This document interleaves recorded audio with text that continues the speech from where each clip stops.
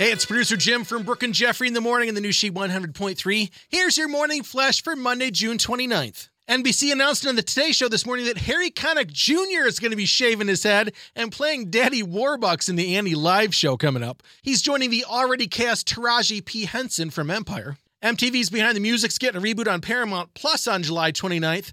Look for backgrounds on Duran Duran, New Kids on the Block, Huey Lewis, and the News, and more. Should be pretty cool. And today's She Throwback spins us back to 1986 with George Michael and Andrew Ridgeley playing their farewell concert as Wham at Wembley Stadium in front of 80,000 fans. There's your morning flash for Monday. Have a great day, and thanks for listening to the new She 100.3, the best variety of the 80s, 90s, 2K, and today.